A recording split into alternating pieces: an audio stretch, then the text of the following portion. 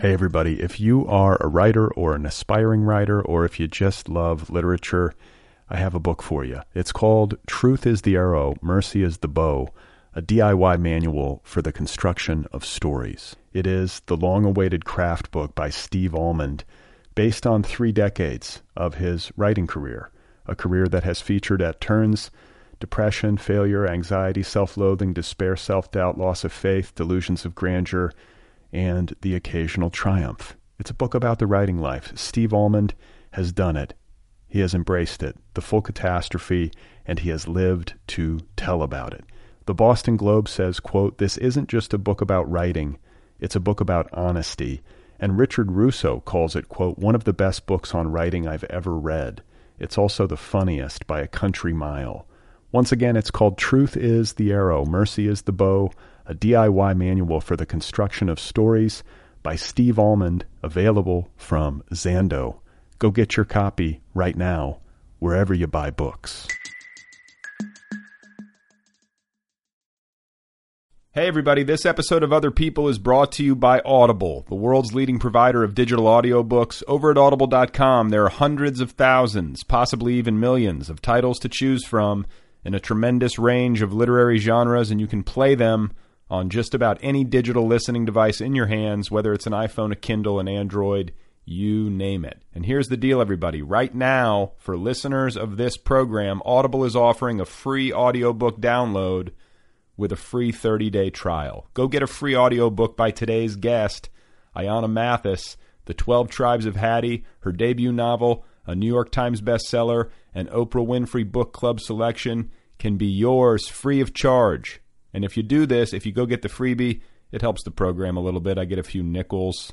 That is pleasant. To download your free audiobook, just go to audibletrial.com/otherpeople. Again, that's audibletrial.com/otherpeople. This is a terrific deal. It is available right now. These are books. You can listen to them. Go and get them. Oh my God. You are not alone. You have found other people. You and I have a friend in common. Every stupid thing that a writer could do, I've done. I think it's really beautiful. Jesus, dude, what a struggle, you know? It was incredible. You know, it's like your head exploded seeing what was really there. And now here's your host, Brad Listy. Just one person at just one time. Right. Okay, everybody, here we go again. This is it. This is Other People. This is people who write about people. This is people talking about writing about people and things. Thank you for tuning in. It's good to be with you. I'm Brad Listy here in Los Angeles. A lot to get to today. A big show. Ayana Mathis is here. You've probably heard of her by now. Oprah Winfrey, The Book Club, The 12 Tribes of Hattie, her debut novel. It's a big bestseller. It's a terrific book, and it's an incredible story of how it all happened. Very pleased to have Ayana here, and she and I are going to be talking in just a moment. Before we get there, I want to do some mail. I heard from a lot of you regarding episode 155, I believe. The Lenore Zion episode and the monologue where I talk about the dinner party invitation from a listener here in L.A., my psychodigital crisis, that whole situation, trying to decide how to respond when a listener and her husband invited me over for dinner. So here's one response from a listener. It's a letter from a guy named Nate who writes, "Dear Brad, I feel your pain. It is very strange to me how many of us, writers in particular, have a deep craving for genuine human interaction, but also fear it above all else. To me, there's nothing worse than a dinner party. Also, I appreciate you talking so openly about the predicament of being the host of a podcast. We listeners know you a lot better than you know us. It's the predicament I find every time I try to write emails to writers I like. It's always hard to know how much or how little to say. Do you introduce yourself as you would to any regular person you're trying to get to know? Do you keep it short and sweet? I mean, for fuck's sake, I'm thinking about it right now. I'm going on too long. Christ." Anyhow, suffice it to say it's plenty awkward for both parties. I think you did the right thing in replying. All best, Nate. And as an addendum, I should let you guys know that I actually did hear from the young woman who invited me to her home to have dinner with she and her husband. And it took a while. It took a few days, which sort of messed with my head. Like, I sent my email reply to her, which was a little bit clumsy, but I felt was, fairly cordial. And then I did the monologue where I talked about all of it in detail, and I didn't hear anything back. So, of course, I was automatically assuming that I had offended them, that I had ruptured the relationship beyond repair and done something tragically bad, etc. But then last night, the young woman, and her name is Leah, she wrote to me and she said, here's her letter, verbatim. Dear Brad, OMG, I am so sorry to have sent you into a psychodigital crisis, and for having taken so long to respond. I'm just back from a trip to Mexico City, and therefore have not yet gotten around to listening to the last 2 episodes, but I just now am getting back into things and started the Lenore Zion episode, and holy shit, you're talking about my email. Ha ha. I will admit that I didn't exactly know how to respond to your email. The invite didn't seem that odd to me because I have initiated friendships with people I've only met online before, and it's been great. I suppose it's always been first for a coffee in a public place, though. But the people in question were female, and women get weirded out about safety, as do I. And being that I too am careful, I totally get your trepidation. It's no big deal. I would have been fine with a simple, quote, thank you, but I don't want to mix my private and podcast lives, end quote. That would have totally satisfied me. Anyhow, I will just enjoy listening to the show. That's enough for me. Cheers, Leah. So it's worth mentioning that since I got that email, I have exchanged a couple of messages with Leah, and it looks like an actual meeting. An actual face-to-face meeting is indeed going to happen at a neutral location in April. I sort of insisted on it. It was like the tables suddenly turned. She was like, it's fine, we don't have to meet. And I was like, no, we're meeting. After all this, it's happening. So there's a bit of resolution, and I'll certainly keep you all posted as things progress. Okay, so just a few more letters quickly, and then we'll get on to the main event. Here is one from a listener, named Drew. Dear Brad, seriously, your brand of overthinking things is funny. Roll with it. It's like Woody Allen light in a way that makes sense. And coming from one overthinker to another, you come off totally in charge, which is really quite sexy, actually. And speaking of sexy, you have the 3-way idea all wrong. And let me interject here. He's referring to the monologue that I did in episode 153 involving threesomes. So Drew continues, it's not exactly about dividing up satisfaction equally among the 3 people like you've implied, with the fear that someone's going to get left out. Amazing threesomes are possible, but the real trouble can start after, when someone actually liked the experience a little more than the others. I've heard horror stories that are almost novel-worthy. Jealousy, cheating, it can get ugly, or hot, depending on the way it gets written in the end. The perfect threesome exists, but it's about as easy to obtain as the perfect job, and even if you land that job, it probably won't last forever. I have stories myself, but I'm saving them for the great American novel, or at least the internet. Is that the same thing now? Sincerely, Drew. And then a listener named Pi, P-I-E, writes, Hey Brad, I've always enjoyed your podcast. I've been listening since the beginning. Lately, though, your opening monologues have led me either to skip ahead or to delete the podcast altogether without making it to the interview.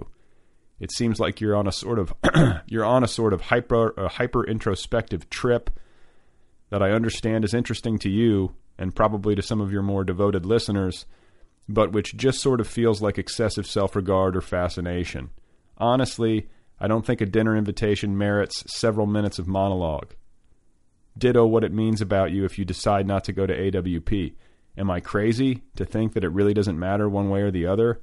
It also seems to me that more and more frequently you interrupt your subjects in order to bring the conversation around to one of your own experiences, thoughts, or ideas. I'm not writing to be unkind. but just to let you know about my take on things, because for a long time there, I really looked forward to your new episodes, but lately the show seems changed and oddly self-focused. I have a feeling many of your listeners might like that change because they feel they're getting to know you better. It used to seem as if a little of your life was slipping into the conversation, which was cool, but now it feels like the show is sort of your diary. That could be cool, but AWP angst and dinner party invites and, quote, why am I like this, end quote, has worn a little thin lately. Yours sincerely, Pie. Damn. And then finally, a listener named Molly writes, Hi, Brad. I'm an architecture student in blustery Halifax, Nova Scotia, who discovered the show about 6 months ago. I am consistently amazed at how listening to writers speak about their lives and work informs my design work in such a rich way. Parallels between architecture and writing aside, I've been reading novels alongside my studio work and taking more joy in my own writing. Another thing, for the past 5 years, I've been tolerating a studio environment where people live, breathe, eat, bathe, and vomit architecture in a pretty unhealthy way that completely removes them from the real world. It's the kind of place where people look at you accusingly for going home at 10 p.m. on a Saturday, and the only leisure reading lying around are glossy copies of Azure and Architectural Digest. I guess what I'm getting at is that listening to your show has provided me with an escape from this strange, upsetting place and has redirected me towards a more normal existence, at least in my head. If I could force all of my fellow students to listen to you and just relax already, I would. We'd probably have way better buildings, too. Okay, thanks for everything, Molly. So, there's mail. Thanks again for writing, you guys, and sorry if I didn't get to your letter. If you have something you would like to send to me, thoughts, opinions, etc., the address, once again, is letters@otherpeoplepod.com. Hey, everybody. If you are a writer or an aspiring writer, or if you just love literature, I have a book for you. It's called Truth is the Arrow, Mercy is the Bow, a DIY manual for the construction of stories. It is the long-awaited craft book by Steve Almond, based on 3 decades of his writing career, a career that has featured at turns depression, failure, anxiety, self-loathing, despair, self-doubt, loss of faith, delusions of grandeur, and the occasional triumph. It's a book about the writing life. Steve Almond has done it. He has embraced it, the full catastrophe, and he has lived to tell about it. The Boston Globe says, quote, this isn't just a book about writing, it's a book about honesty. And Richard Russo calls it, quote, one of the best books on writing I've ever read. It's also the funniest by a country mile. Once again, it's called Truth is the Arrow, Mercy is the Bow, a DIY manual for the construction of stories by Steve Almond, available from Zando. Go get your copy right now, wherever you buy books. So my guest today is Ayana Mathis. She is a graduate of the Iowa Writers Workshop and a recipient of a Mishner Copernicus Fellowship. Her debut novel, The 12 Tribes of Hattie, was published back in December by Knopf and then hand-selected by Oprah Winfrey as an official title of Oprah's Book Club 2.0, which then vaulted the novel onto the New York Times bestseller list and a whole range of regional bestseller lists. Basically, it changed Ayana's life. So very pleased to have her here. This is our conversation. Here she is, ladies and gentlemen, the lovely and talented Ayana Mathis. I'm in Iowa City, Iowa, where the relentless winter continues to be unrelenting. I'm teaching first semester at the Iowa Writers Workshop, so I'm in my office in the Dye House, which is the sort of building where the workshop is housed. And there are a lot of empty bookshelves here because I'm visiting faculty, so I'm only going to be here from January to May.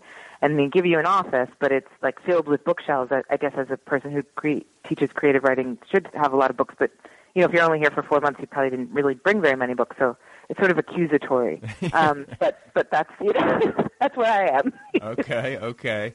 And you know, you're in the middle of a pretty amazing run for a debut novelist. Is that a fair statement? I mean, you've had a pretty amazing last 12 months. That's a fair statement. That is definitely a fair statement. So I kind of want to start in an obvious place, or it seems obvious to me, because a lot of what has happened to you, I think, is attributable to Oprah. Certainly. Yeah. She's had a huge impact. She's had a huge impact on a lot of people's lives in publishing. And I know you probably might, you might be sick of talking about it, but I'm going to make you do it at the outset. Everyone does. Yeah, well, but it's also, that sounds ungrateful. Like I am like, obviously my life is entirely changed by what's happened. She is. This is what I was thinking. Okay, I was sitting here prepping for this, and I thought to myself, in a lot of ways, she is like the Willy Wonka of American letters. Like if you get the golden ticket from Oprah, like it's a really big thing. You're like Charlie Bucket, like it happened. Yeah, it's true. It's very true. Okay, so take us first of all inside that moment. Like, where are you when that call comes, and how does that all go down? So I was on vacation, actually. I sort of hate to tell the story also because the story makes me sound like really bougie and like I have like some kind of like perfect life, but I don't. But so I'll just go ahead. I was on vacation in Paris, and I was renting this apartment. And before I left, my publicist says, "Oh, magazine wants to review the book," which is really great. It's my first novel, so I'm, just getting a review in O magazine is really great. So we're very excited. And then she said, a couple of days later, she says, well, they don't just want to review it. There's even better news. They want to, do like a paragraph long, sort of longer review with like a little quote. And so then we're all really very, very excited.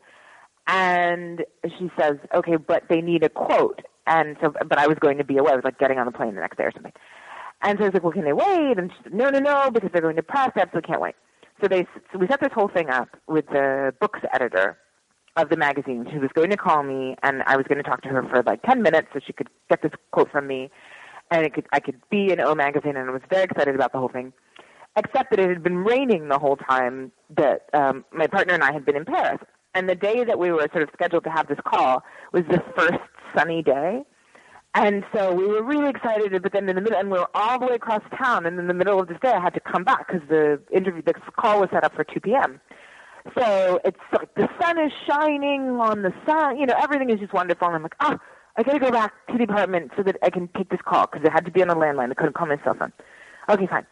So I go back across town, and I'm like a little grumpy because I'm like, it's a lovely sunny day. And then I feel ungrateful and like diva-ish. But I was like, I really, it's just a lovely sunny day. So I get back, and then remember it was 1:55, and I'm sort of winded, and I sit down, and I wait for the phone to ring. And 2 o'clock comes, and the phone doesn't ring. And then it's 2:05, and the phone doesn't ring. And then it's 2:10, and the phone doesn't ring. And the sun is shining and beckoning me, from outside. And so I'm just about to call the number that they had given me, because I'm thinking, something must be wrong, and I'm sort of slightly annoyed. And I'm thinking also that something must be wrong, and, it's lunchtime, I could be eating a crepe, whatever. And then the phone rings. It's 2:12, and I pick up the phone. I'm expecting this book's editor, so I pick up the phone. Oh, hello. And this voice says, this is Oprah Winfrey. And I said, no, it isn't. And then it sort of went on from there. Wow. Okay, so that's almost too perfect. You're in Paris on a sunny day. I know. That's why I don't like to tell the story because it's obnoxious. But that's great, though. It's great. So then you talked to Oprah for how long? About half an hour. Okay. Did you cry? No. You didn't. You were too shocked to cry. No, I didn't cry. I would cry. I would weep. What did you say? I said I would weep personally, but No, I didn't cry. I cried. I think I cried later. It was much later in the day, or no, not that much. Maybe an hour later when I called my mother, I started to cry. Wow. I called my mother to tell her, and then I started to cry. But no, I didn't cry. It was very strange. It was. I was super. Can you hear that? It's like the heating. Oh, it is? Yeah, I like it. Can you hear this knocking sound? This is an old building. It's the pipes. So, okay. Sorry. I thought I should mention it. I was like, should I ignore it or mention it? I don't know. No, it's There's nothing I could do about it. So, anyway, it was very strange because I went through this, we went through this kind of back and forth, which I'm sure is very boring for her. whenever she calls normal people, they must be like, what are you talking about? This isn't Oprah. So we went through that back and forth for a while. She was very gracious about it. And then finally, I realized that it was her because the voice sounded like her, I was like, oh, it is actually Oprah Winfrey. So, and then she started asking me questions about the book. Don't ask me what they were because I don't remember anymore. The whole thing is kind of a weird blur in my mind. But she started asking me sort of serious, questions that people ask people. And there's something in my head was like, okay, Anna, you have to somehow try and sound like a sensible human being. And so I think that with that kind of flicking of whatever switch that was, my urge to cry got kind of tamped down because I didn't want to be foolish and weeping on the phone.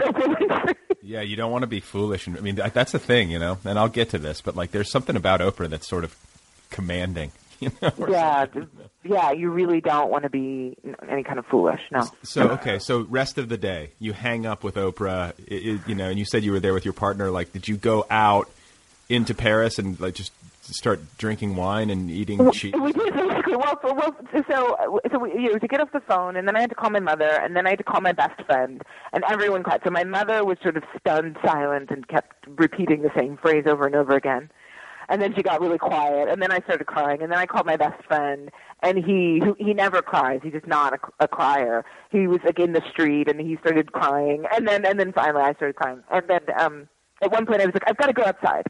And so I went outside, and I hadn't, my girlfriend was sort of sitting there with me, and she, so she was kind of, listening to the phone conversation, etc. And then we got outside, and I don't know why I didn't say to her specifically, Oprah called to say that I was the next book club pick. I think it's because it didn't click in my head, and Oprah said this to me, obviously, at some point during the conversation, but for a while I remember the really strange refrain in my head was, how bizarre that Oprah Winfrey would call me to tell me she liked my book. But I couldn't sort of get to the point, Right. So anyway, so the whole thing happens, we go outside, and so then I say this to my girlfriend, and she was so overwhelmed and happy that she actually laid down in the street, on the sidewalk.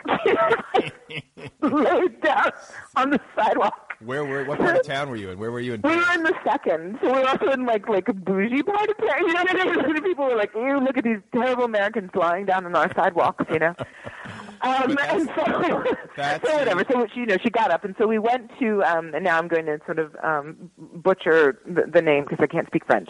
But we went to Le Closerie de Lila. That sort of famous Hemingway bar restaurant place. So we went there, and we ordered a bottle of champagne that I absolutely couldn't afford, and we sat at the bar, and we ate oysters and drank champagne, and it was the best thing that Chloe could ever possibly have done. That's awesome. It really was. It really was. Okay, so what's it like? Then you actually met Oprah at some point. You actually sat down with her and were in a room with her. What is it like to be in a room with Oprah Winfrey? It's very hard. The whole thing goes by in a blur. I don't know. I feel like it's like when... it's not the same thing. It's going to sound like I'm being really sarcastic, but I feel like it must be like, if you, I don't know, have an audience with, I don't know who, Jesus or something. I don't know. Not even but because it's really weird. I don't remember a lot of it. Yeah. People ask me this, and I'm like, well, I don't really remember what happened, but I do remember that. So I met her twice. One was when we did the television interview, and the first was when with the shoot for the magazine. And I was fine. And then the whole thing got pushed back a little later than it was supposed to happen. Because, go figure, she's busy. Right. And so we started maybe 2 hours later than we were supposed to. And during most of this, I was relatively calm until about 20 minutes before she wasn't actually in the building. And then her assistant or somebody comes over and is like, oh, Oprah's going to be here in 20 minutes. And then I became terrified, just completely beside myself with terror, and I had to sort of change my clothes because I had my street clothes on because I didn't want to be wrinkled or whatever. So I changed my clothes, and so they're like, okay, we're going to go down the hall. So we were sort of walking down the hall with this kind of entourage of people to meet Oprah. Now I'm really, if I had been beside myself with terror, now I'm having an out of body terror experience. And then I walk into this room where she was, and she does this thing. She does the thing that she does on the show, and she's like, everyone gets a new car. She says, Ayana, it was so weird.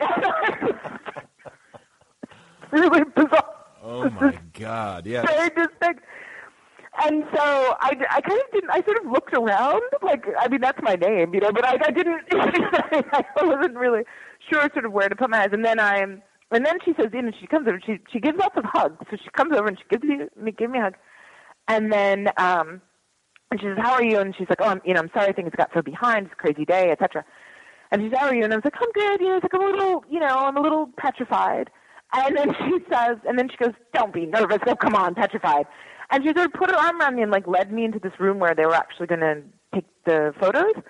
And it was very strange. I actually stopped being nervous. I don't know why. I mean, I guess that's why she's Oprah, right? I mean, there's been a career getting sort of regular people to talk and act natural. It was very strange. I've never, and I mean, I'm pretty convinced of my emotions. I'm not that malleable as far as human beings go, but for whatever reason, it worked. Well, and then there was no like Oprah fear. Like, I mean, I know there was fear of like, oh my God, I've got to like be in the room with this woman, but like, she didn't intimidate you. Why do I find No, she's not intimidating. She's not. She's a warm presence.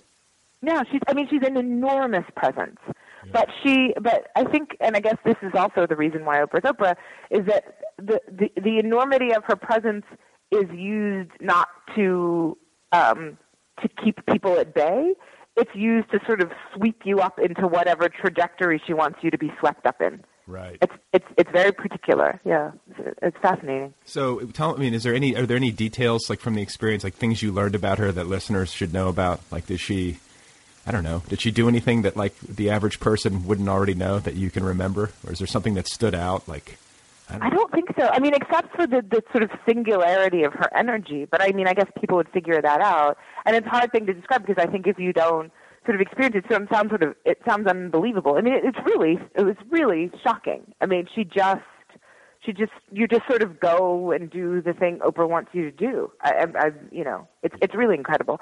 And the other thing I think, which this sounds really obvious, like of course this is the case, but when I was at the magazine and then when we did the television taping, which happened in Chicago at Harpo, you really do understand the extent to which that she built that empire, and then it runs entirely on her energy. I mean, I shouldn't say entirely. She has an excellent staff, of course. Do you know what I mean? Of really creative, talented people. But she is sort of the alpha and omega, do you know what I mean? Yeah. In terms of her empire. And she really is. And she is fast, and she sort of sees everything and notices everything and remembers everything. It's kind of uncanny. Wow. So do you keep in touch, or is it just like that? Like, do you have like Oprah's like cell, and do you guys like text and stuff, or is... No. I'm kind of jealous because apparently that happened to Cheryl Strayed, but doesn't happen to me. Oh, really? So they're like... Well, I don't know. That's a rumor. I shouldn't say that. I don't know that that's true. I mean, like, Cheryl Strayed didn't tell me that, nor did any friends of Cheryl Strayed. This is a rumor that I heard. Wow. Maybe like Cheryl and Oprah are going to go like hiking together or something. I know. Camping maybe. Experience. So like just to kind of move on in a natural direction, like the book, your novel has obviously reached, because of this experience, has reached a lot of people, a lot more people than it otherwise would have. And sure. Maybe people that, it wouldn't have reached on its own, of its own accord otherwise. Do you know what I'm saying? So like when you you go out to do readings, or you get email from readers, have any of those experiences surprised you? When you're like, oh my God, I can't believe that this person was touched by the book, or I can't believe these people showed up in my reading, or do you know what I'm saying? Like, yeah, absolutely. I think well, I got this email from this retired. This was maybe a white man in his 70s. He was a retired Navy captain. And I just never thought of like military people, like ex-military people as being sort of attracted to my book. I mean, and he was a very kind of like he still had his crew cut and everything. Do you know what I mean? Because he sent a little picture of him and reading the book. And so certainly people like that. But I think the thing more than sort of unexpected readers is the kind of how do I phrase this? The sort of generosity with which the book has been received. People are so kind to me. Like, I don't get readings, or don't have readings in which people are sort of, it happens occasionally, but when people are sort of super staid and being really quiet or kind of grumpy or sort of hate you. You know what I mean? Like, I get these my readings, there's so much generosity. Like, people come up and they stand in the signing line for like an hour, and they come and they say thank you. They tell me that they're proud of me. It's really something. I mean, I've twice now I've sort of gotten through the reading and gotten through my signing line and everything, and been on the way back to whatever hotel and just cried because people are so warm and so generous. It's really shocking to me. God, it's such a, I mean, you realize you're like living the dream with that. Like people standing in line for an hour to have you sign their book. It's got to be surreal for you. It's very surreal. It's very surreal. It's helpful also that one is usually so exhausted during these things that you can't really fully process it because you're just really tired, you know. But it's very surreal. And I suspect that when I am not in the middle of this, I will look back on it and who knows kind of what I will think. But I'm kind of constantly shell-shocked, so I don't do a lot of processing, you know. I only process things that are super obvious, you know. I have no nuance or subtlety. You know what I mean? Wow. So, you know, I don't want to be rude or inappropriate, but I am curious with regard to the book club selection as it pertains to book sales. So, like, how big of a bump do you get? Can you give us like a ballpark? I think there's a lot of people out there who would be curious to know. I think it's different because it's really hard to measure. I mean, because obviously she doesn't have her show anymore, so it doesn't have the same kind of bump that it had when she had, you know, I mean, she had, what was it, 22 million viewers a week or something, whatever it was, you know, in sort of the height of the television show. So it's different. And then she stopped. Then, of course, the book club was stopped for a while. And then the first 2.0 book club, which has a whole kind of internet presence. I mean, obviously there's the broadcast on the OWN network, but it also has a huge kind of internet component with Oprah.com and other kinds of, and like the HuffPo Oprah channel and all that stuff. So it's just different. And then also, when the book club was relaunched, the first pick was Wild, you know, Cheryl Strayed's memoir. So we're going from memoir to literary fiction. So the difference in the kind of readership and the way that it is sort of marketed and approached is vastly different. Also, Cheryl Strayed, this was not her first book. This is my first book. And also, Cheryl Strayed's book had already been out for, I think, 6 months or maybe 4 months, whatever it was. It had already been out and was having a life and was selling quite well by the time Oprah chose it. So it's really, I think for everyone in the industry, it is very hard to make a kind of really concrete gauge of what the 2.0 book club is doing for people. People know that it's not as much as when she had the TV show. And certainly have I had a bump? Of course. Well, we should say you're on the New York Times bestseller list. I mean, that's not nothing, and especially for a literary novel, you know, most of the time. Of course, and for a first timer. I mean, nobody has ever heard of me, so it's you know, I mean, it's huge. You know, I mean, I'm on the author selling list now, but I was 10 weeks on the list proper, which is an enormous bump, obviously, and I don't know, you know, what would have happened had it not been for this. I have no idea. And so, have you gotten like, I don't know, I don't want to be too intrusive, but I think these questions like are relevant to my listeners. Like, can you now write a book, your next book, with no fear of having to pay the rent? I mean, I would assume that's the case. Has it given you? Not really. I mean, I think not really. I mean, I've you know, there are lots of, you know, sort of foreign sales and things like that, and certainly it makes a cushion. But that I'm sort of financially, you know, sort of worry-free, I don't think so. It was interesting. I had, there's, as much as all of this is wonderful, it is also sort of difficult and strange in certain kinds of ways. And a friend of mine put me in touch with Edwidge Denticat, who was also an Oprah book club pick, but back when Oprah had the show. So imagine, you know, when she had her television show. And so, I had a really nice conversation with her. She's a very nice, very funny lady. And she said to him, and she was sort of talking about things that people say and things that people think. And she was like, the one thing also is like, you will never ever have as much money as people think that you have because of this. Yeah, and I was like, I'm imagining and she was like, yeah. You know? I'm sitting here imagining you just like set for life. Like it's the No. Well, I mean, I have to, you know, I have a cushion, but like, am I just going to sort of sit around not having a job for the next 5 years? Oh, hell no. You know, like I've got to, yeah, exactly. I mean, and I'm not complaining, but certainly no, you know, it isn't a situation where I'm, you know, yeah, I can sort of, like, I'm not, yeah, no. Okay. And so, Let's talk about, or actually, you know what? I had one more question along those lines. Like movie rights, did that happen in the wake of the Oprah selection, or is that? No, there was sort of some talk, which I'm not allowed to talk about, and then there's one sort of more serious kind of talk, which I'm also not allowed to talk about. But it's all, it's all very sort of flimsy. I don't know what will happen. Yeah. Okay. So. The next thing I wanted to ask you about is the Iowa Writers Workshop, which you're now an instructor at for the semester. It obviously had a huge impact. Can you talk a little bit about how you arrived there as a student and what it meant to you in terms of writing Hattie? Sure. Well, I wrote the entire book here when I was a student. And I mean, the workshop it changed my life. It really did. I mean, that sounds like such a sort of pat thing to say, but in this case, it is absolutely true. I have been writing since I was a kid, and I wrote poetry for many, many, many, many years. And then somewhere around my mid-20s or so, the poetry well kind of dried up. I don't know why. I couldn't write poetry anymore. And kind of prose had not occurred to me as a thing to write, even in fiction or nonfiction. I didn't write prose, and so I stopped writing entirely for about 5 years maybe. And then and I was living out of the country in those 5 years, so it was kind of fine that I wasn't writing during that time. And then I came back to New York, which is where I normally live, and I don't know why, but I had been thinking a lot about writing, and I had begun writing these kinds of very sort of language-driven, lyrical little vignettes about like autobiographical vignettes. And I thought, maybe I can do something with these, but I don't have any discipline, and I'm sort of terrified by the whole, committing to writing thing, because again, my whole life I've been sort of flirting with this.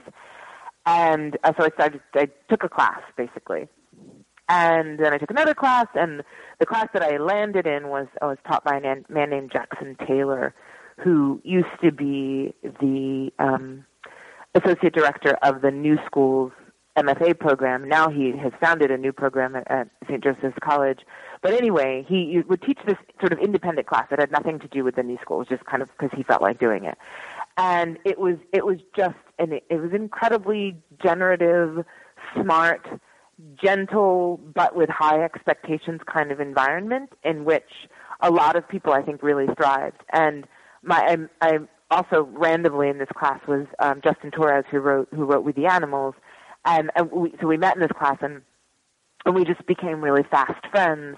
And he came to the workshop the year before I did. He sort of did the whole application thing, and he came, and I had not been thinking about an MFA at all, not even remotely. And nor had I been thinking about writing as a career. My assumption was that my relationship with writing would always be that it would be something that I always did, that I would at some point publish a novel, but that I would always have a kind of day job or some other thing that kind of paid the rent and put food on the table, and that I would do it out of love and out of passion, and that would be that.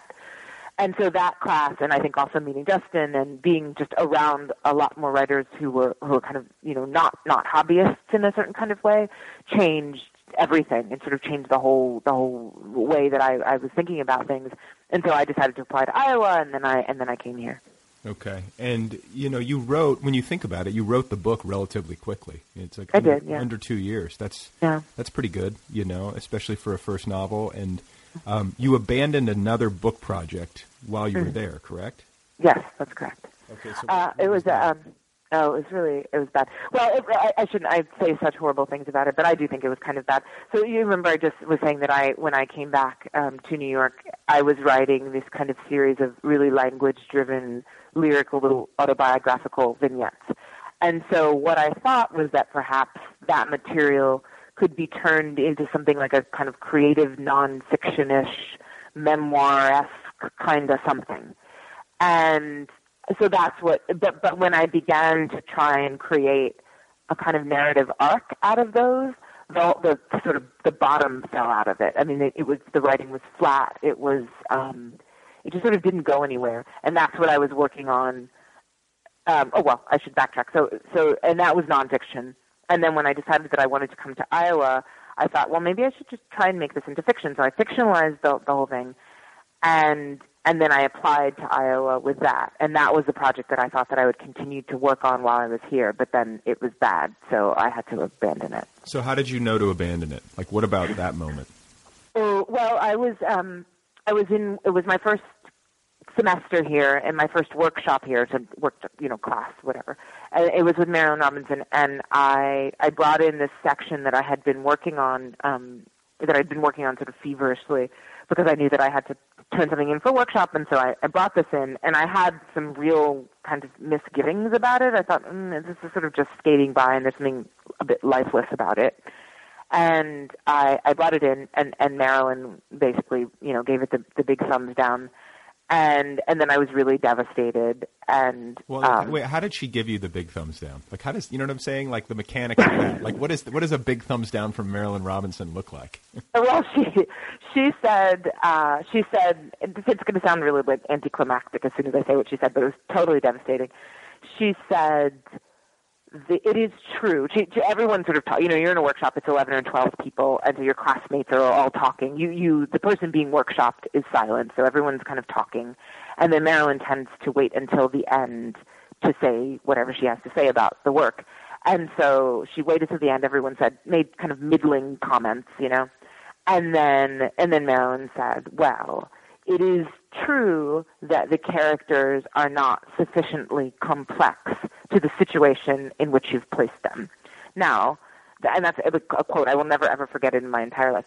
And that probably doesn't sound that horrible, but it is really horrible, because basically it means that your characters are not working. They have no depth. They're flat. They're not, they're just sort of little puppets moving around. And if you don't have any characters, you kind of got nothing, So, and she basically articulated something that I think that I knew, but A, was sort of afraid to admit to myself, and B, didn't quite know how to articulate. I didn't have coming here, which is one of the wonderful things about this program, is that there are many people in this program at any given point who the fiction that they apply with to get into the program is the first fiction that they've written.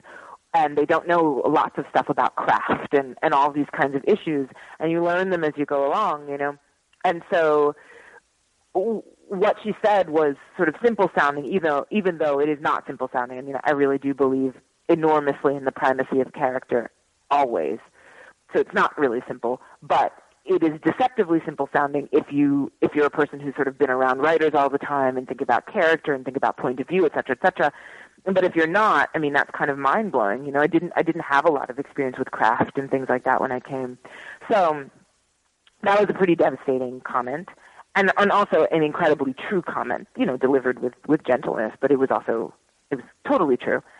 And so then I had a big crisis, and I kind of went around weeping quite literally.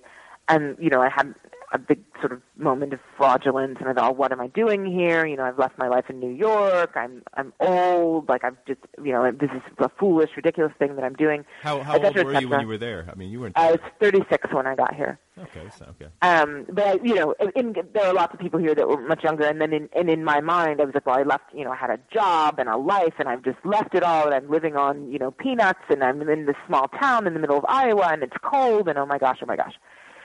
And then I thought, well, either I can sort of spend the next 2 years, wandering around having a crisis, or I can sort of figure something else out. And so I thought, okay, well, maybe I will put this project aside until I can kind of get some perspective on it and maybe figure out what's wrong with it. And in the meantime, I'll try and write some short stories. And the short stories turn into Hattie. Okay, so let's talk about that for a moment, or because it's not easy to drop like a book-length project that you're working on and then just at least not for me, to jump right into another one and have something be there. So was Hattie incubating in you? Like, do you feel like there, had you been entertaining these characters in some way prior to Iowa, and they've been percolating, or did they really just materialize for you right then and right there in that moment? I think that they kind of materialize. I mean, clearly I must have been thinking about them, right? Because that's otherwise that couldn't have happened. But they were not in the forefront of my mind by any means. I do remember thinking at some point, and saying actually to Justin at some point, in the midst of kind of trying to hash out my failed fictionalized memoir thingamajig, saying, "Gosh, maybe like in the next book or something, I'm really interested in these kind of like my mother's generation of Philadelphians, that kind of like first great migration, born in the North generation, in the 40s and 50s. I just think those people are so interesting. One day, maybe I will really just write a book about those people." But that's kind of as far as it got. But then, obviously, a lot more must have been happening that I wasn't aware of, because when I sat down to kind of try and generate these short stories to escape from my failing fictionalized memoir, that's who came. So clearly, something had been going on there that I didn't realize.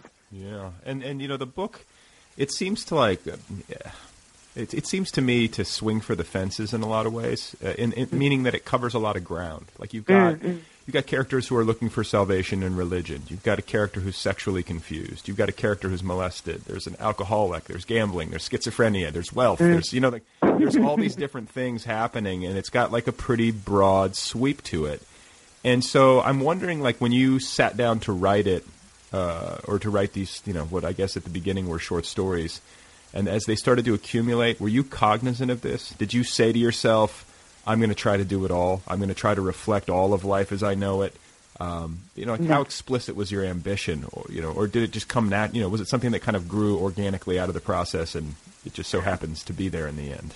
I think it grew organically out of the process. I mean, I knew that there were certain things that I knew. I knew that there was going to be I should backtrack. So I didn't really realize that I was writing a novel until I was probably about 3 stories in.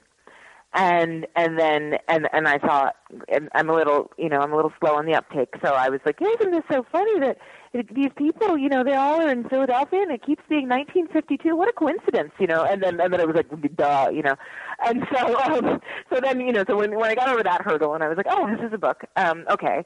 The way that I work in this novel anyway was that I sort of tackled each chapter quite separately, because they do have they have a fairly discrete narrative arc, though I don't think that the chapters actually work as short stories. If you sort of pluck one out and sort of put it on its own as a short story, that sort of incredible art of compression that makes short stories work, these don't do that, which I think is why partially they're a novel. They're really quite reliant on each other, and of course they're reliant on Hattie, who is kind of appears in each one.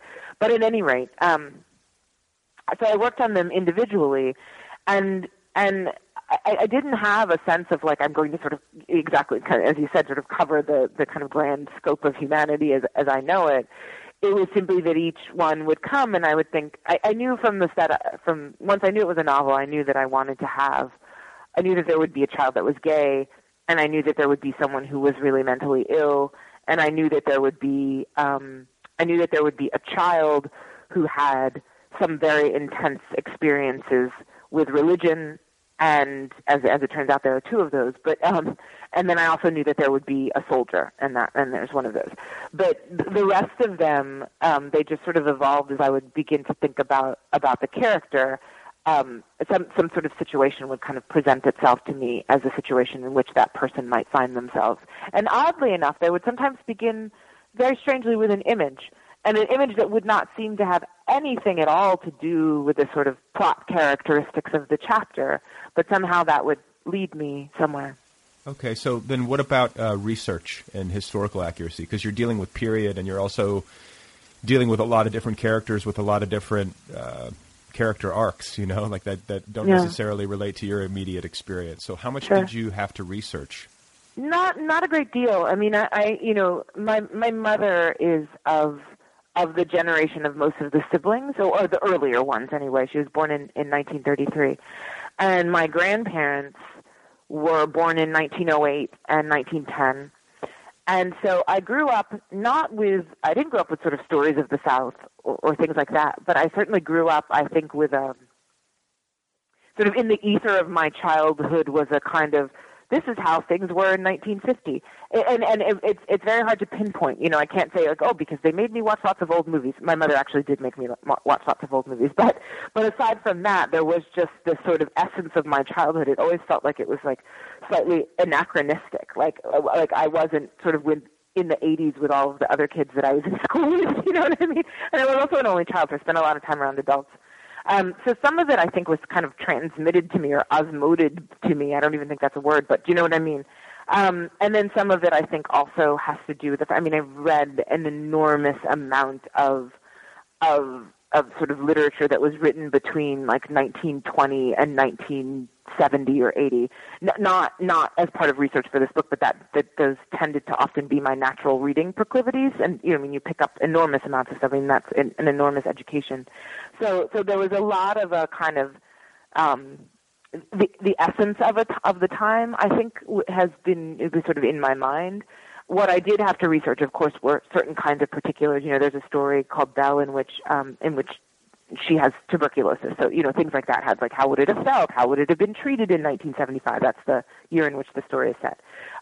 Things like making sure that in early stories in the novel that take place in the 20s, that there would not have indeed been Negro bathrooms on Jim Crow train cars, things like that. But those tended to be more almost like fact-checking rather than sort of exhaustive initial research, which I did do almost none of. Okay. And then, you also made the creative decision to, show us your characters as they're in a crucible. It's not like each character's entire life appears in the book. It's kind of like a very critical snapshot of their life where the character is revealed. So can you talk a little bit about that decision? I mean, it seems like something that was just, kind of it was kind of the way the stories appeared to you or occurred to you. But, ultimately, there's a lot left out. So how did you make that decision? In certain ways, certainly it is the way the stories occurred to me, but it was also a very conscious decision. I was really interested in, I wanted to write a novel about these kind of pre-civil rights people with a very kind of post-civil rights sensibility. And what I mean by that is that I wanted to find a way to explore the ways in which things like race, class, enormously class, skin color, diction in the way they speak in terms of, do they speak with Southern accents, do they not, all their sort of hierarchies of being, and of course their own kind of personalities, their own ennuis and depressions and quirks. I wanted to find a way to write about the ways in which, especially these large social factors, would have been exerting pressure on these people without ever having to write overtly about the social factors that were exerting pressure on these people.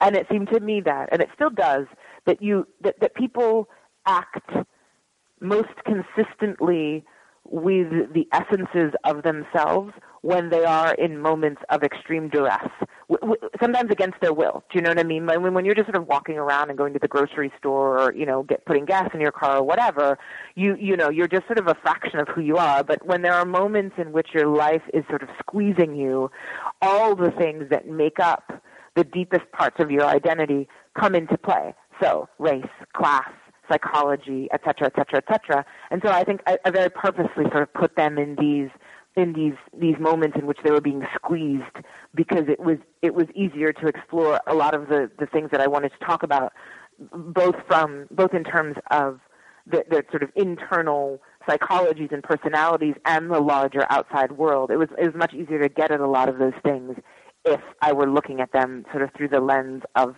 their moments of trouble. And that was what I was interested in exploring, those sort of intense moments of trouble.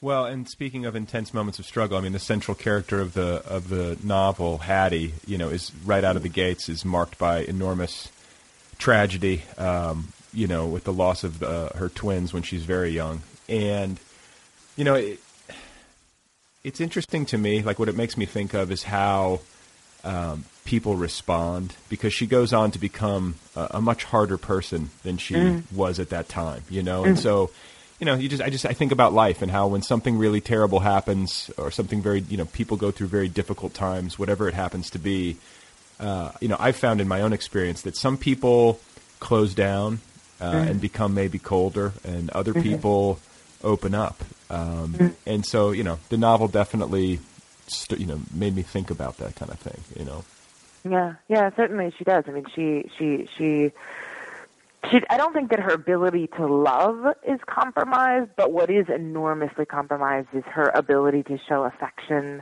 or to be tender.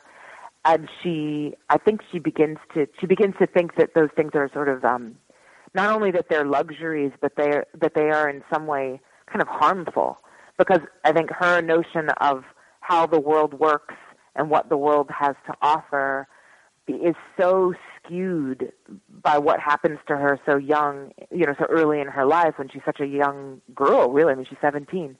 And so I think it's almost like she begins to think that she's doing a service to her children by being so distant with them and so harsh with them, because I think she sort of thinks, well, the world is, it's not going to be kind, and it's not going to be tender to you, and there isn't tenderness. And so if you're going to survive, then you need to learn how to be tough, and I'm going to teach you how to be tough. In addition to the fact that also, I think if you lose children that early in your life, the possibility of a child dying is, well, it's not a possibility anymore. It's a thing that's happened to you. So her preoccupation with just keeping them alive in the most basic kind of way, like fed and clothed and free from sickness and all that kind of stuff, becomes sort of the highest priority. Well, that's the other thing that made me think of is that parenthood. It's like I have one child, and I know how much that takes, but to have like 9, 10, 11 kids, it seems insane to me. There are a limit. There's a limit. My grandmother had 9 children. I don't know how she did it, but it's like, different generations, I think, and there's a limit on a person's energy, especially when you're not super well off. You expend so much energy just taking care of the basics that there isn't much left over.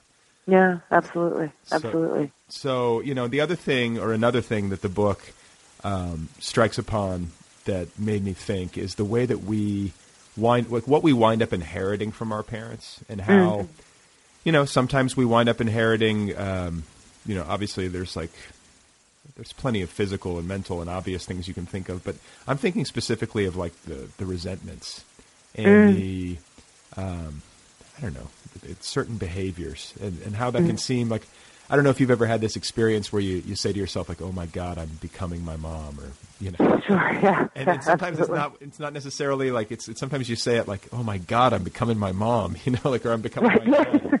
And as hard as you might try to sort of stake out your own ground and carve out your own identity, it's almost inevitable in some ways that we become our parents. Like there's no avoiding it, I think. Yeah, that's absolutely the case. I think, Hattie is one of, I suppose, you could sort of look at this as a strength. Jury's out for me on whether it's a strength or not. I don't know. But it's a strength in our American imagination, this kind of go-it-alone stoicism. It's a very sort of highly prized characteristic in our sort of American imagination of what a hero is, like the cowboy on the lone horse kind of thing. And so in some ways, Hattie is very much like that. She doesn't accept help. She just won't. She doesn't ask for help, and she won't accept it even when it's offered. And she also has this kind of. But I think that what goes along with that is that she has this sort of insistence on her own pain, and the singularity of her own pain, and the fact that no one could ever kind of possibly understand who she is and what she's been through. And so therefore there's just no point in asking.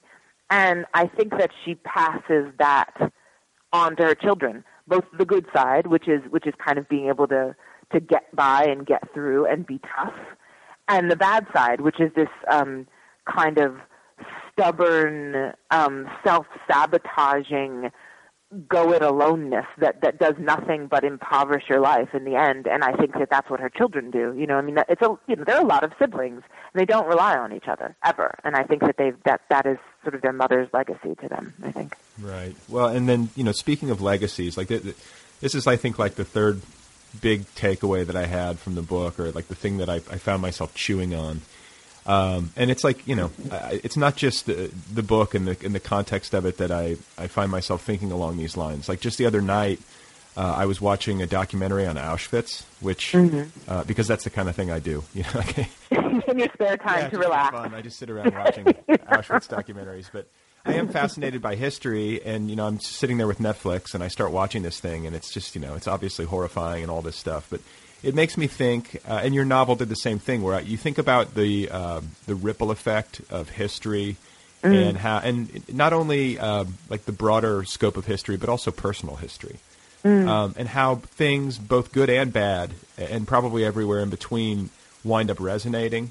And your book really drives this point home with regard to slavery and Jim Crow and the plight of African Americans and the migration. And I think about today, and it's like we're still not out from under all that. It's lasting still, like hundreds of years, and so it makes me think, like, when are we going to be out from under it? Like, is there a time? Like, and we're still not out from under Auschwitz. Do you know what I'm saying? Like, something, no. Something that terribly bad happens, and it just echoes for a long time, as it should. But it also is kind of depressing to think, like, how do we wind up extricating ourselves from this as people? I mean, would that I knew, But I mean, it is, it's like the famous Faulkner quote. What is it? The past isn't over; it's not even past.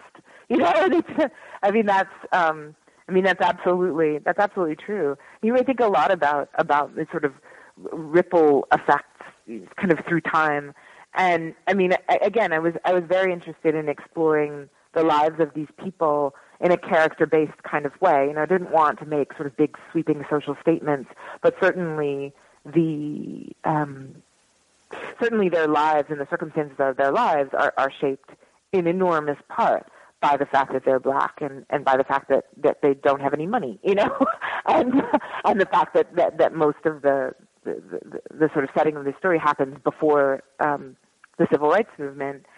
And it's interesting because I do think that there is a ripple of obviously the sort of concrete things that go along with being black and not having any money in pre-civil rights America. But there are also these, which I guess is sort of what you were referring to before. There are also these kinds of psychic wounds that these people are struggling with, and the ways that they wound each other. And the community in this book, they're pretty insular people. They live in this neighborhood called Germantown. And they are really poor, but they're an aspirant middle-class family. And in some ways they have sort of middle-class sensibilities about themselves. They're also light-skinned, which means a lot sort of in that period of time. And they also tend to speak something closer to, I guess, the King's English, right? You know what I mean? And those things in the absence of money, I mean, it's the whole neighborhood of people who don't have any money. So in the absence of money, what becomes, how does the hierarchy get established? And there's always a hierarchy with everybody, you know what I mean? And so the hierarchy gets established according to skin color and like sort of how straight or kinky your hair is and what kind of diction you speak with. And so there is also this sense in which, obviously, all of that stuff is informed enormously and completely by the legacy of Jim Crow, and then further back, the legacy of slavery. But it's also interesting the ways in which those things had become so internalized that they are sort of turning them against each other. Do you know what I mean? Like, this is not like a kind, compassionate family. They're not mean, terrible people, but they're snobby. They're snooty, snotty, snooty snots, Yeah. And they're very judgmental towards each other, and they're very judgmental towards people who are not from their community. And that, I think, it is more sort of wounding. Do you know what I mean? This sense in which people can, and did certainly, sort of bond together to kind of fight certain kinds of things, turns into at moments a kind of terrible divisiveness, that keeps them apart and keeps them from seeking comfort from each other, keeps them from being able to join together to create something that would improve their lives. They don't do that.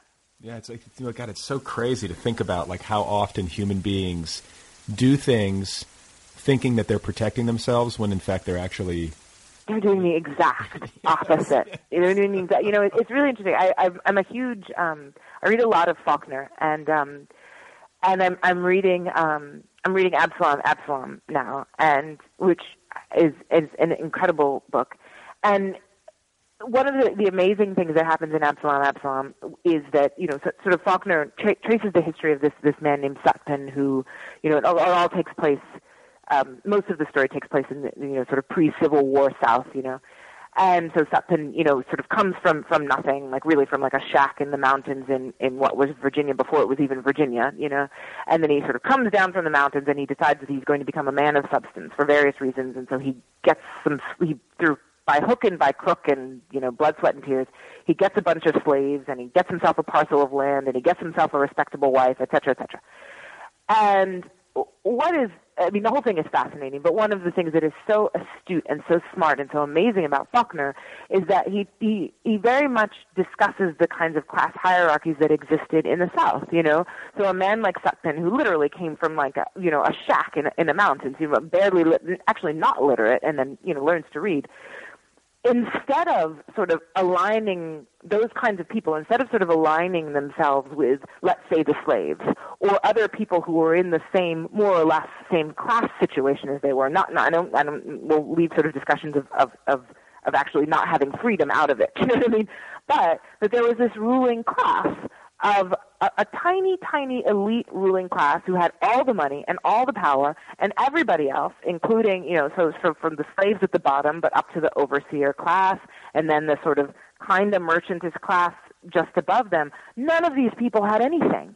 All of these people were dying of the same dysentery. Do you know what I mean? And all of these people were in the same kind of hideous economic situations with horribly low life expectancies and all the rest of it. But they absolutely never bonded together because there was this sort of false divisiveness that was created. This sort of invention of race, basically, right? Do you know what I mean? Yeah. Well, you may be dirt poor and your wife may have died in child labor at 15 and you may have absolutely nothing, but at least you're not that, and that being, of course, the black slaves. And so you sort of watch these ways in which race becomes invented, class becomes invented. Absalom is an incredible book because it discusses all of these things in the most amazing kinds of ways. But it is just sort of speaking to your point, these ways in which we create divisiveness that is in the exact opposite of what our best interest could ever possibly be. Yeah. It was a very long aside, but I'm obsessed with Faulkner and I'm reading Absalom now, so I tend to talk about it. Well, sure. Sorry. No, I do the same thing. I do the same thing when a book has its hooks in me. Like I'll sit there and I'll talk to strangers about it. Like, hey, guy on the bus. So, before I let you go, I want to hear a little bit about you and your childhood and your family and where do you come from? I know you mentioned Philadelphia earlier, but can you talk a little bit about your growing up and that whole thing? Sure. So I'm from Philadelphia. I moved around a lot as I was a kid, but I'm sort of essentially from there. My extended family is very much from there. My mother was still lives in Philadelphia and was born there. My grandparents were a Great Migration people. Actually, both of them came not together. They came from Virginia to Philadelphia in the very early part of the 20th century. But it's interesting, I didn't grow up with stories of the South at all. It was also by the time I was born, my grandparents were in their mid-70s, and so the South was kind of entirely gone from them, I think.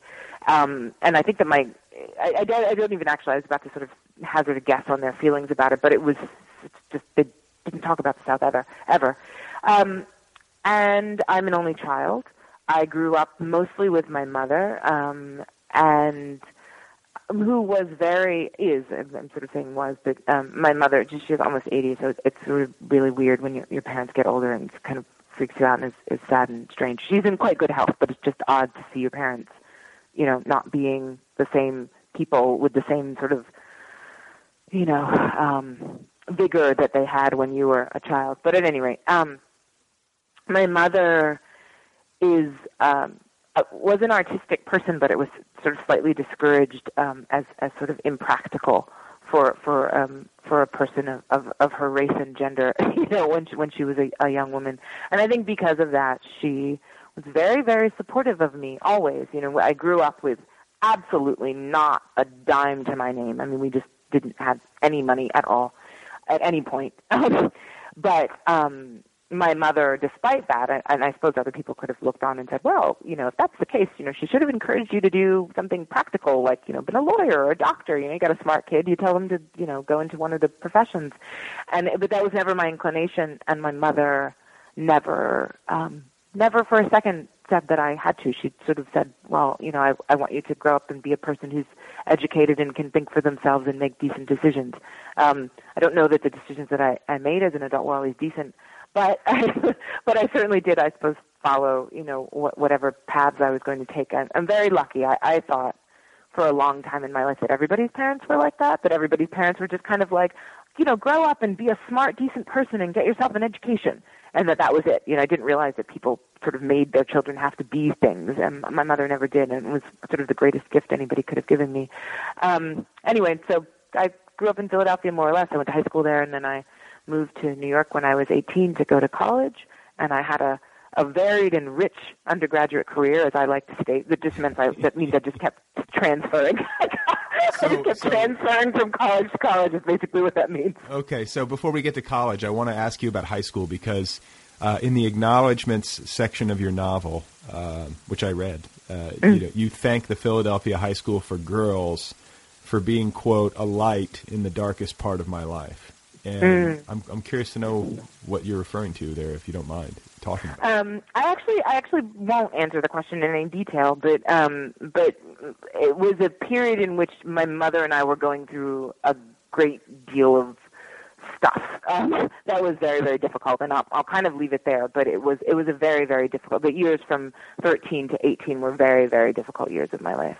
And my school at that time, the Philadelphia High School for Girls, is great. It's one of the last few sort of remaining public all-girls schools in the country. So it is great also just, I think, for girls to go to schools like that where you sort of, it's the girls that, I don't know, are good at physics and play the trombone. Do you know what I mean? So you sort of have this, like, I can do anything girl power kind of sense without it being sort of yelled at you by any external source, But also it was just, I had incredible teachers who became mentors, and it was a place where it was sort of the most stable part of my life during those teenage years. Okay. And then, you said you jumped around from college to college as an undergraduate student. And, I think for a lot of people listening, the route that you took to get where you are today took a lot of different turns. And it didn't happen for you when you were 24 years old, as so many of us dream of it, being like that. And it so rarely happens. And I also think there's some downside to having that happen when you're really, really young because, it's, I don't know, there's some humility and some perspective that you get from having to struggle a bit. And so, you worked as a fact checker. I know I read that, and you mentioned this earlier that you lived in Italy. So I'd love to hear you talk a little bit about like jobs that you had, places that you went on your way to Iowa, and eventual publication superstardom. Well, before I became a superstar, Brad, no, that's so ridiculous. I can never. People say things. I mean, I know you said it in a tongue-in-cheek way, but people say things like, "Well, now that you're successful," and I just can't. Or like, "Well, now that you've arrived," and it's so bizarre to me. Like, I don't understand kind of what that means exactly. I just kind of can't get my head around it. But anyway, that's not what you asked me. Let's see, I was a waitress for a long time. I worked at these things all happened to New York. In New York, I waited tables for a long time. I worked in a homeless services agency as a assistant to the director, and then I had to stop working there because this poor man who that's a whole long story, but I discovered that I was not tough enough to work there because I sort of got to this point where I was kind of crying all the time randomly. I wouldn't cry at work, but at home, like I sort of couldn't. I wasn't tough enough. I'm still a bit disappointed in myself for that, but at any rate, what can you do? And I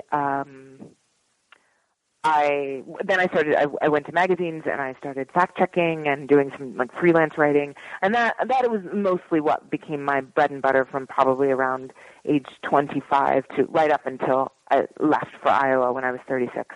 And then in the interim period, I went away. I went and I lived in Italy for 5 years. I was had not intended to stay there for 5 years. I was just sort of taking a break from my life in New York, and then my life just kind of kept going in there, and then I didn't leave until 5 years later. Why Italy, and what did you do there? Well, it sort of chose me. It's very strange. I traveled a lot in my early and mid 20s, and I had oddly never been to Italy because I wasn't interested in it, and so I was going on a trip. I was going to Spain, and a friend of mine had recently moved to Florence, and so he said, well, if you're going to be here, why don't you come see me? So, never one to turn up my nose at a free bed in a foreign country. Of course I went. So I so I was sort of hanging around, and then I realized it was very strange. I'd never been there before, and I realized about the fourth day, I was like, this is it. This is where I want to live. And I had been thinking in the back of my mind that I wanted to live abroad, but I couldn't figure out where and by what means, etc. And it just became very apparent that by the time I'd been there for 4 days, that's where I wanted to be. And my friend was very kind and kind of hosted me until I became annoying, and then he sort of threw me out, and I got an apartment. And I did odd work. I did the sort of usual, I don't have papers under the table work. Like I worked, at like a nightclub, and it was really horrible because it was before I spoke Italian, so I couldn't understand what anybody was ordering. And nobody really wants that to happen at midnight when you want to drink. Like you don't want some bumbling person who doesn't know what you're saying. You just really want, your rum and Coke or whatever it is. So that didn't really work out that well. And then I worked in travel for a long time. For like 2.5 years, I worked for this woman who had a travel agency that did sort of ground travel for like ground stuff, like what do I mean by that? Tours and transportation services and things like that for English speaking visitors to Tuscany. And then that was sort of killing me after a while, and so I stopped doing it. And by that time, my Italian was pretty good, and so I stumbled into a kind of home translation business, like commercial translations. I would someone might come to me and say, oh, I just opened like this tiny little bed and breakfast, and I'm going to put a site up on the internet, but I need, English copy to English, commercial copy to attract English-speaking visitors, and so I would do that kind of thing, or I would clean up those, those really bad like Google translations. Sometimes you go and look at like a winery or a little bed and breakfast in some foreign country, and they have that really hideous Google translation. It doesn't make any sense. Right. And so I would clean up that stuff for people, or I would write them like original copy, and that's how I supported myself for about the last 2.5 years that I lived there. So I had a little business that I operated from home doing that. Cool. Wow, that's great. I'm jealous. And you mentioned that you had worked as a fact checker, and immediately my mind jumped to Hattie and to the book that to the work that you had to do to like check the historical record. Like in a way, you were all along you were prepping for the writing of this book. Do you know what I'm saying? Like, isn't that funny? Yeah, I never sort of thought of it that way, but yeah, I suppose so. I mean, because you have to have gotten somewhat good at fact checking. I mean, I know it's not like I'm an excellent fact checker, actually. I don't toot my own horn very often, but I'm a very good fact checker. You better be careful. People are going to start emailing. I know. Well, not with fiction. Disclaimer. So just a couple more things I wanted to ask you about, and then I'll let you go. But I read in an interview as I was prepping for this conversation that you've been writing essays on the nature of faith and belief. Mm-hmm. Talk about that. I'm interested, like why that stuff is. I mean, it's obviously an area of interest for you.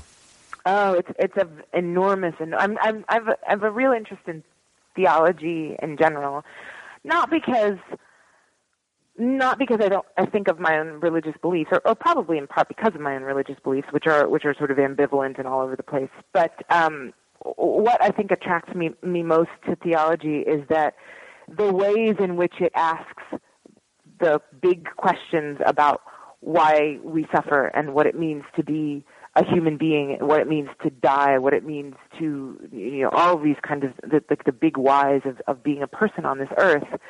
The ways in which it asks those questions are, to me, profoundly beautiful and profoundly elegantly formed.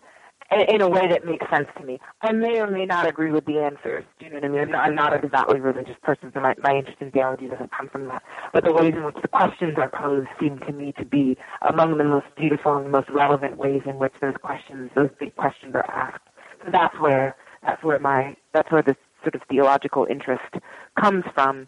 And are we talking Christian theology, or is it like... We were talking Christian theology, yeah. Okay, so it's not like interfaith, or do you have like Hindu theology, like interest? No. And I think that some of that also surely comes from my own background. I grew up very, very, very religiously, like Pentecostal, super religious.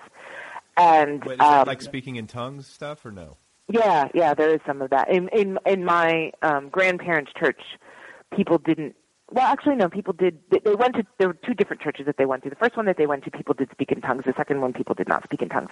But it is this notion of salvation through sort of giving your life over to Christ, and there are conversion experiences. Sometimes people speak in tongues, sometimes they don't. An absolute literal reading of the Bible, always and forever, that kind of thing. Yeah. I grew up Catholic. I don't know. No one ever spoke in tongues. But every time I see like video of people speaking in tongues, I'm just like, what in the hell is going on here? It's really something. You know, there's James Baldwin grew up as a Pentecostal, and he in fact was had a conversion experience when he was a young man, like 14, so a boy really, and then was a child preacher until he was 17. And he said some really interesting things about the church. You know, I mean, as he was, sort of older adult, James Baldwin was no kind of Christian. You know, I mean, he was not was not interested in church theology. In fact, he sort of would call it a slave religion and that kind of thing. Slave religion in reference meaning to the actual American black slaves, but slave also in terms of its sort of denial and negation of kind of human will. So he had a very bad opinion of the whole thing.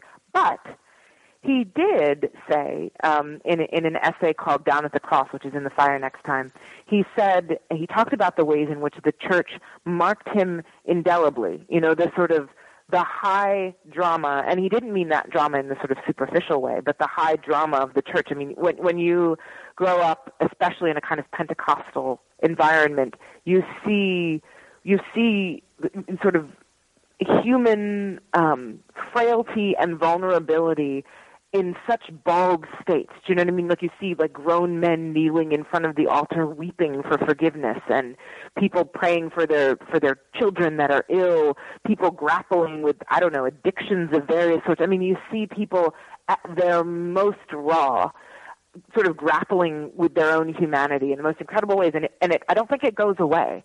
And so certainly, though, again, there's no part of me that sort of that believes anything about the kind of Pentecostal theology or Pentecostal worldview with which I was raised. I have an enormous amount of respect for belief, and for the miracle of faith, because I think that it is a miracle. Sort of like we're human beings and we're kind of stumbling around in the dark, and we come up against the wall of our own unknowing, about death, about suffering, about all of these kinds of things, even about joy and about beauty.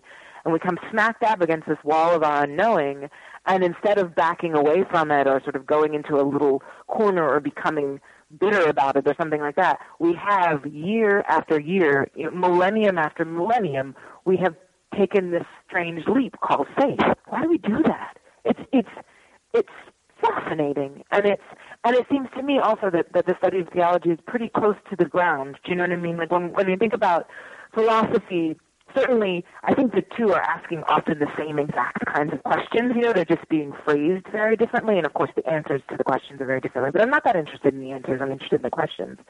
But philosophy sometimes seems to me somewhat it's not a sort of participatory discipline. Do you know what I mean? In the sense that your average everyday guy on the bus or buying coffee at the Dunkin' Donuts is perhaps on some level grappling with philosophical questions, but on a very sort of present, accessible level, likely has some sort of opinion about theological questions. It's very close to people. When I sort of think about people's humanity, it seems a very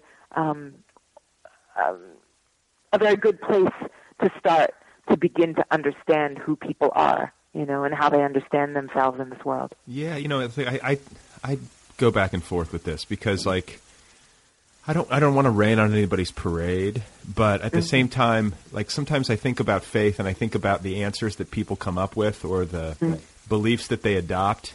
And it's like, if you just don't know, why can't we just say, I don't know? Instead of being like, there's a man in the sky and he's watching everything we do. It drives me crazy. It's like, what good is belief if what we're believing in is like so clearly like fairy tale-ish? And then someone else might say, well, it's not fairy tale-ish to me, but it just seems, I get frustrated with it because to me it's like quite obvious, that we're like... Yeah, well, but it's interesting. I mean, in some ways it does seem obvious, and I think that I used to think in along the same lines. And again, I do actually believe in God, but I'm not a practicing religious person. I don't, it's sort of many of the sort of things that go along with believing in God in a kind of organized religion context are things that are not. That have absolutely no appeal to me, when you say you believe in God, it's like a personal understanding of some greater power, not like a paternalistic. No, yeah, exactly. The former, not the latter. No, not like a man in the sky who's like not like a single dad who sent his. No, not like that. No, not like that at all. No, that is not my understanding of God at all. Okay, yeah, I get that. But it's interesting because I think. So much of what we do is actually based on faith. And when I say faith, I don't necessarily mean faith in God, but faith seems to be a human trait. Like when you start reading like the weird sort of like quantum physics, the sort of out further reaches of quantum physics, and you don't even have to go that far out. It all becomes theory. I mean, string theory, it's wild. And obviously it's not proven, but even before you get that far out, these things start to become, you've really got to take a leap to sort of grasp some of this stuff. And there is much in science that is sort of like at the edge, do you know what I mean? Not the like strictly sort of super empirical stuff, do you know what I mean? And not the strictly super empirical stuff in mathematics either, But I mean, how many sort of theorem are not proven? How many things are kind of like we've really got to kind of take some sort of leap to wrap our minds around this stuff? It seems to me to be an indelibly, or rather I should say, an irrevocable part of being human, to have faith.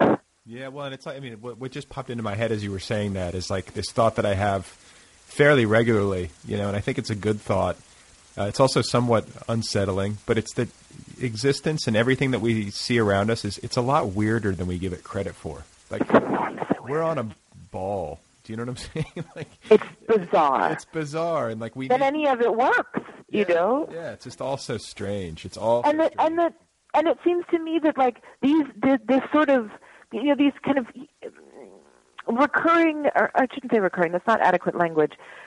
These things that human beings do over and over again, which is to keep asking why, how, why. We keep doing it, and we won't stop doing it. And we also seek beauty.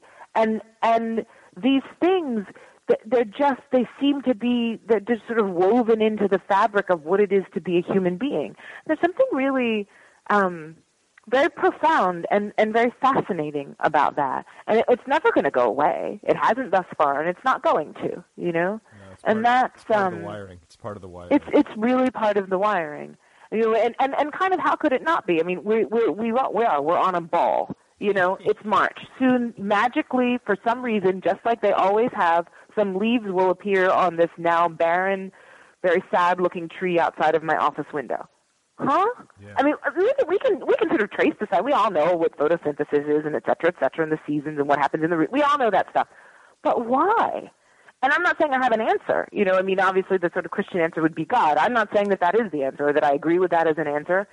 But just the fact that it happens, it's just really very strange. Yeah. And so, of course, we're going to keep asking why. And that's very beautiful. I'm just going to go on the record as saying I think we're in the Matrix, and it is controlled by aliens. It's so funny. In the last 2 weeks of travel, because I basically travel every single week, I'm kind of exhausted.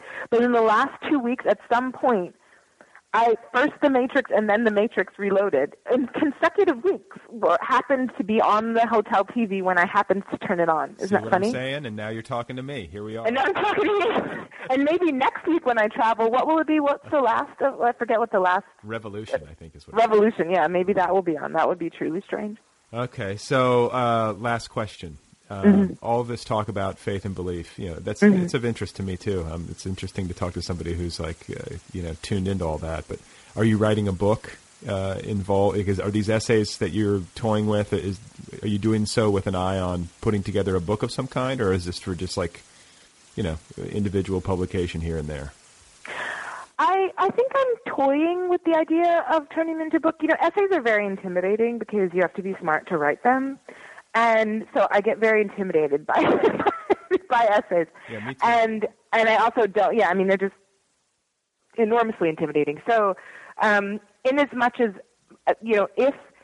if it works out, then that would be something that was of interest to me. But now I'm sort of really in the beginning stages. And now I'm not writing very much at all because I said I just get on a plane every week and end up in a hotel room watching The Matrix. But which has its merits. When things calm down, what did you say? I said that has its merits. It does have its merit. It does indeed. Room service in The Matrix. But when those things calm down, I will sort of go back and see where I am. But there are a lot of Well, and you must have. I mean, the success of Hattie and all that's happened for you. It does have to give you. It has to give you a shot of confidence as a writer that, like, oh, I'm on the right track. Like, people are responding to this. I'm good at this. No, I mean, Yeah, I mean, well, I think what it has done is make me understand that this really is my life's work. Like that is. So I know that. But the weird thing is, it's kind of like one book doesn't have anything to do with the other, so this book has done really well, and it's got this boost from Oprah, and people are really into it, and it's gotten lots of critical acclaim and all this kind of stuff. But that doesn't really mean bupkis for the next one, right. Each one is absolutely separate. So it is that this is my life's work, yes. That I have confidence that it will go well, not necessarily. Do you know what I mean? I hope for it, and certainly this is a really, really, really good sign. And what it has done is build a foundation so that I can write the next book. Do you know what I mean? It's not like we sort of have arrived at this cynical and also difficult place in publishing where sometimes, if your first book just absolutely tanks, it is very, very difficult to get another chance. So fortunately, that's not going to happen to me, but it has no bearing on whether or not I will be able to say what I want to say in the next book, And so I'm grateful and certainly more confident about all this stuff than I was 2 years ago, but I don't have any sense of like, oh, I've arrived and, now I just have to, churn out a couple of novels, I mean, I think it's, Do you feel any kind of like pressure to follow up? I mean, I would imagine that would be like in my neurotic mind, I would be like, oh God, how do I follow this up? Like, how do you navigate that? I don't know. I'm not being sarcastic. Like, I honestly don't know. I think that at some point, I know that at some point all of this will calm down and there will be quiet again, and I can kind of go back to trying to do my work. And I think that I don't know how I will figure that out. There's this sort of fear, I suppose, that anybody can have. If you have some big success with a first work, that you'll never, like you're saying, that you'll sort of never live up to that again. I don't think about it a tremendous amount, but I also may not be thinking about it a tremendous amount because I'm not writing right now. When I do start writing, perhaps I will be paralyzed with terror, but then I'll just have to try and find some kind of way to get over it. Just call Oprah. Just text her and be like, help me, Oprah. She'll have you out to like her lavish estate in Montecito, and you'll just do like yoga together or something. I feel like that wouldn't help me at all. I need to be like sort of anxious and miserable to write. I'd be like, oh, I'm just doing yoga on this lawn and sunny, I wouldn't get anything done ever. Oh, my gosh. Well, it's been so fun talking with you, and I congratulate you on all that's happened. It's really a wonderful ride you've had, and I certainly wish you all the best, with the next thing when it comes around. No, thank you so much. It was a real pleasure. All right, you guys, that is it for now. That is Ayana Mathis. Wasn't she great? You can find her on the Facebook, and her novel, once again, is called The 12 Tribes of Hattie. It's available now from Knopf. Thank you to Kill Rockstars, as always, for all the great music. Be sure to check out killrockstars.com. And, hey, thank you for rating and reviewing the show at iTunes. If you like the podcast and you haven't done that yet, please do that. It just takes like 2 minutes. It helps the cause greatly, and I would really appreciate it. And while you're at it, don't forget to get the app, the official Other People app. That is free of charge, and it is available for your iPhone, iPad, iPod Touch, or Android device. It's the best way to listen to this program. New episodes automatically upload to the app. You can access premium content, the full archives, etc. So I think that does it. I think I covered everything. I feel pretty good. I feel like we accomplished a lot. You know, we learned a little bit about Ayana. We learned a little bit about Oprah. Which makes me wonder, do you think Oprah Winfrey listens to this show? I mean, she likes books, right? Maybe she listened to this episode. Oprah, if you're out there, hello. Thank you. I live in Los Angeles. I can drive up to Montecito. We can hang out. We can talk. We can play croquet on your lawn. Please remember that Graham Greene never learned to drive a car, and that famous art critic Clement Greenberg once said, quote, "All artists are bores," end quote. Okay, thanks for listening, you guys. Thanks for being here. Thanks for spreading the word.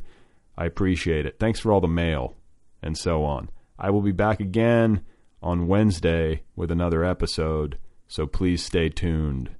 Wherever you are, stay tuned.